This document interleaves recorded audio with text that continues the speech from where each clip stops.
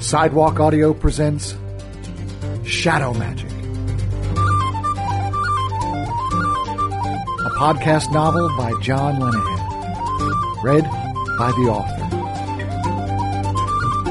Chapter 26, Aein. The scream came from a slight leprechaun chambermaid. We scared the hell out of her. Dad tackled her onto the bed and covered her mouth. She looked up with wild eyes. Then Dad called her by name. Aein, shh, I won't hurt you. It's me, Aein. He showed her his missing hand. Her eyes widened more, which I didn't think was possible. A voice came from the corridor. What's going on in there? Dad rolled off the maid, hitting the floor on the far side of the bed. I ducked behind the door, my banta stick ready. The guard stepped into the doorway. The maid quickly sat up on the bed. What's all this noise? The guard asked. She shot a quick glance at me behind the door. I didn't know what she was going to do. If she raised the alarm, we were done for. I'm surprised I didn't pass out. I wasn't breathing. She stammered. I saw a mouse. I could see the guard through the space in the door jamb. He let out an exasperated sigh and said, Stupid cow. No, don't go, she said. Oh no, I thought, as every muscle in my body tightened to breaking point. She's going to give us away. No, please come and look. I've got better things to do than catch mice, the guard said. She shot a knowing glance at me and then nodded slowly once. Please, she said, I think this mouse has 2 heads. I smiled at her then. She was on our side. She knew I couldn't get a clear swing at the guard from where I was. She was luring him into the room. I was impressed by her fast thinking. If I was the guard, there was no way I would have missed a chance to see a 2-headed mouse. The guard stepped into the room. I adjusted the grip on my banta stick and clocked him good, square in the temple. I felt the solidness of the contact clear down to my toes. He did a little comedy pirouette and then crumpled to the floor. I leaned over him and said, That'll teach you for calling her a stupid cow. I closed the door. Dad popped up from behind the bed. Thank you, Aein, he said. The maid threw her arms around Dad and pressed the side of her face into his chest. Oh, Prince Aein, is it really you? Dad stroked her hair. She stepped back and wiped her eyes. Are you going to fight your brother? Aein said. I'm afraid I am.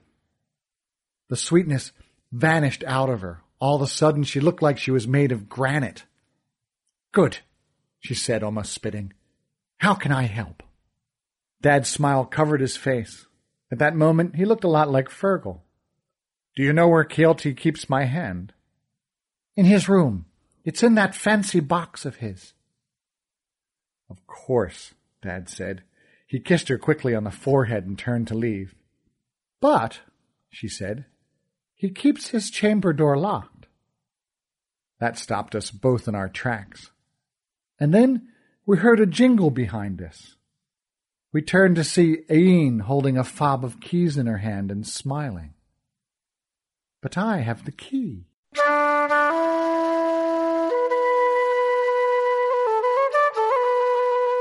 Kealty's chambers were decorated with dead things. The walls were covered with mounted animal heads, and on every surface were stuffed birds and beasts. I hate this kind of stuff in the real world. In the land, it was a sacrilege beyond measure. The box was in a small alcove. It was a beautiful thing. It must have been made from wood of every tree in the land, an intricate patchwork lovingly made from timber of every hue. Dad put it on the table and stared at it. There was a strip of cherry-colored wood running along the top. Dad slid it to the left about a half an inch, and then moved a darker strip of wood down. He stepped back and sighed. What's the problem? I asked. It's a puzzle box, he said. Some elf lord gave it to Kealty when we were kids. You have to perform about 30 of these little moves in the right order to unlock it. Can you do it? I did it a couple of times, but that was a long time ago.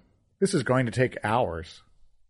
I picked up my banta stick and came down hard on the lid of the box. It shattered into about 20 pieces. My way's quicker. I wish you hadn't done that, Dad said. Why? What happens if Kealty comes back here and finds his favorite box has turned to kindling? Oh, I hadn't thought of that. Dad gave me that dad look. Obviously. With his lone hand, he gently pushed aside the splintered wood. He was shaking a bit. Underneath was a packet wrapped in a red velvet cloth. He unwrapped it, and there it was. Something I never thought I would see. Dad's right hand. It almost glowed from the yellow shadow magic that encased it, like those dragonflies trapped in amber. He picked it up and stared at it. It was a very strange moment. I tried to imagine what I would be thinking the first time I saw the back of my own hand in 20 years, and I couldn't. Is this going to work? I asked. Deirdre thinks so, Dad said dreamily. Well, that's good enough for me. Come on, let's get out of here.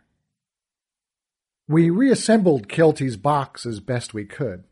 It looked okay, as long as you didn't touch it or sneeze. We had to get all the way to the other side of the castle in order to get down to the Chamber of Runes. Aein offered to scout ahead for us. Dad told her it was too dangerous, but she insisted. Who says you can't get good help these days? Whenever we came to a corner we couldn't see around, Aein got down on her hands and knees with a scrubbing brush and crawled around the corner pretending she was cleaning. Once we had to wait a couple of minutes for a guard to pass. Another time the way was too well guarded, so we ended up on a walkway that overlooked the courtyard. It was more exposed than we liked, but it was our only choice. It actually wasn't a bad route. There was a lot of activity above us with soldiers fortifying the ramparts, but this level was empty.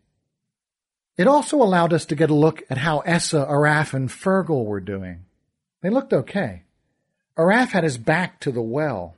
He was hiding it, but if you looked closely, you could see that he was holding a length of rope that was hanging into the well. Fergal was standing guard, so he assumed that Essa was down the well cutting the gold cables. The strange thing was, even though Araf was wearing that ridiculous wig, Fergal was the one that looked out of place. As a banshee, his appearance was perfect, but his body language was so rigid, I could feel the tension all the way to where we were. We came to the south wing and entered a corridor. This part of the castle was old, real old. You could sense it. The end of the corridor sloped around to the left. Aein got down on her hands and knees and did her cleaning routine. She was gone for what seemed to be an eternity, then appeared back, still on her hands and knees. "There's a guard in front of the door of the chamber," she whispered. "What did he look like?" Dad asked. "He's standing at attention."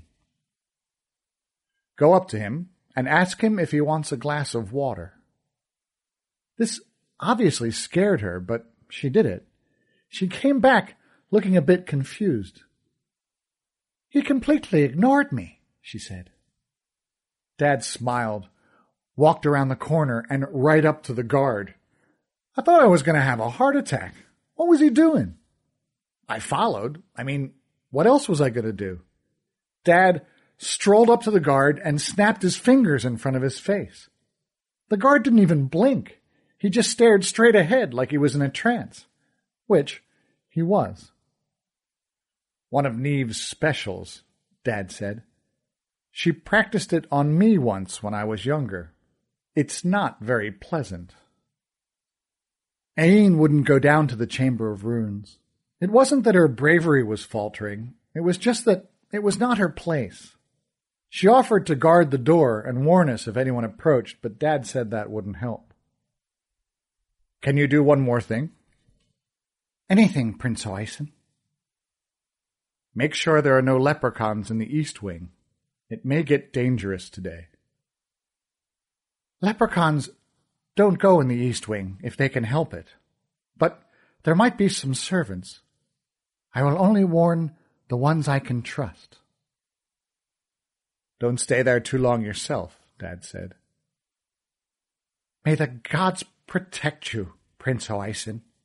Aein hugged Dad quickly and left. Dad opened the door.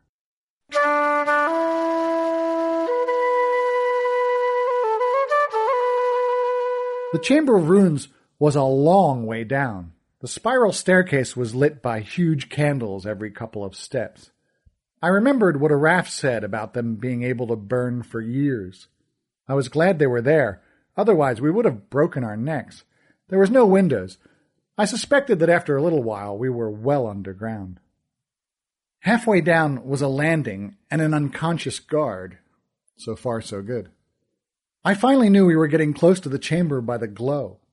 It got so bright, I half expected to walk into a television studio. Mom and Neve had heard our approach.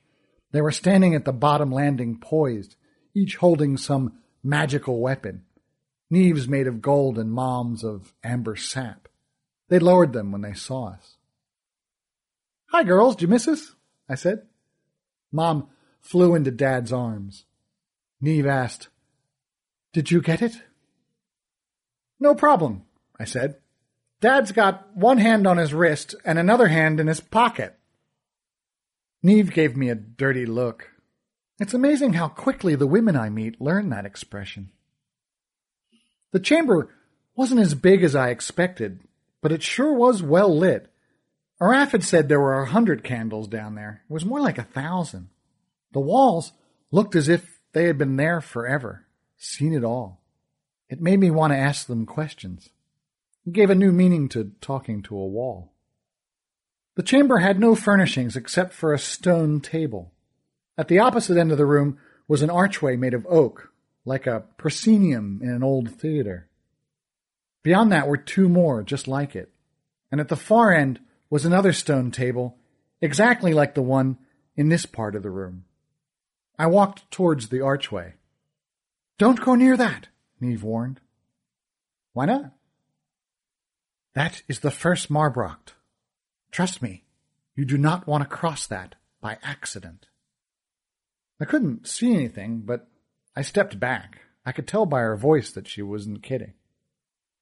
Dad unwrapped the hand and held it in place. Mom produced a wide golden bangle and opened the clasp. The gold bracelet was a clamp, and she used it to secure Dad's hand to his wrist. Dad held his amber hand up to his face. He turned it, staring at the front and the back. He had that faraway look in his eyes, like he had in Kealty's bedroom. It took my breath away. I had always known this man as a one-handed wonder. Now I was looking at him whole, the way I had seen him in my dreams.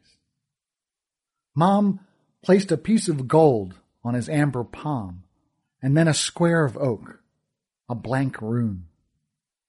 He turned to the archway.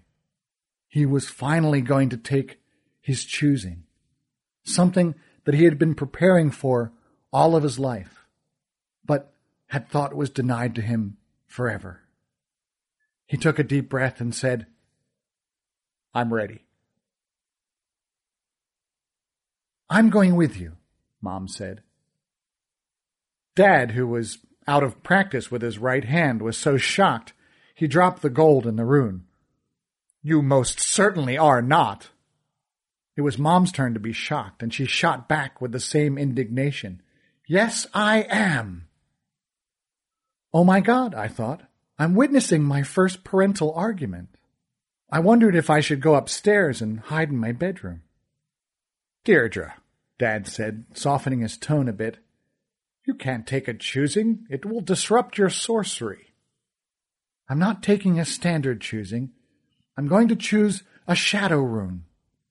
She placed a glob of tree sap in her palm and placed a disk of dark amber over it.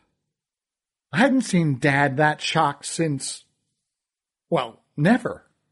I was shocked, too.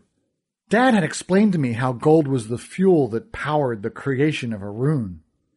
Mom was going to attempt it using tree sap, powered by Shadowmagic.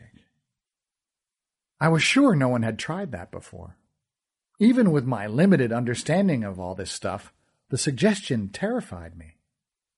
"This is the craziest idea I have ever heard," Dad said. "It should work, Aein," Mom replied. "You and the Door clan have had the monopoly on magic forever. You think that your gold is the only power there is. But you are wrong. I have proved it.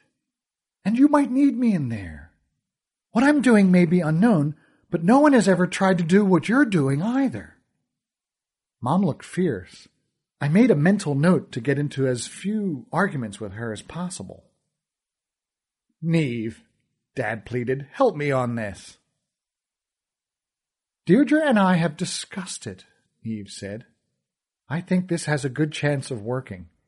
Possibly more of a chance than even you have." I heard the words good chance and probably, and I didn't like it. I had an awful thought that instead of having only one parent, I was soon to be an orphan. Mom picked up the gold and the blank rune and replaced them in Dad's hand. Dad attempted one last pleading look, but Mom was not for turning. A look of acceptance washed over his face. Both of their faces. And they turned to the archway. "Whoa, hold on," I said as I ran in front of them. I love you both." "You don't have to tell me that, Connor," Dad said. "I know." "And I, my son," Mom said, "will never grow tired of hearing it." I didn't want to touch them and break their concentration. I said, "Good luck," and got out of the way. "May the gods be with you," Neve called. Then together, as if they had been rehearsing it all of their lives, they took a step towards the archway.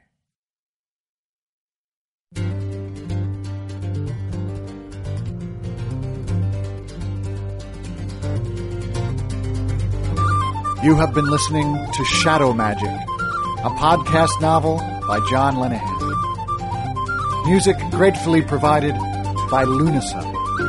To hear more of their fabulous music, please visit their website, www.lunasa.ie. That's www.lunasa.ie. For more information about Shadowmagic or its author, please visit www.shadowmagic.co.uk.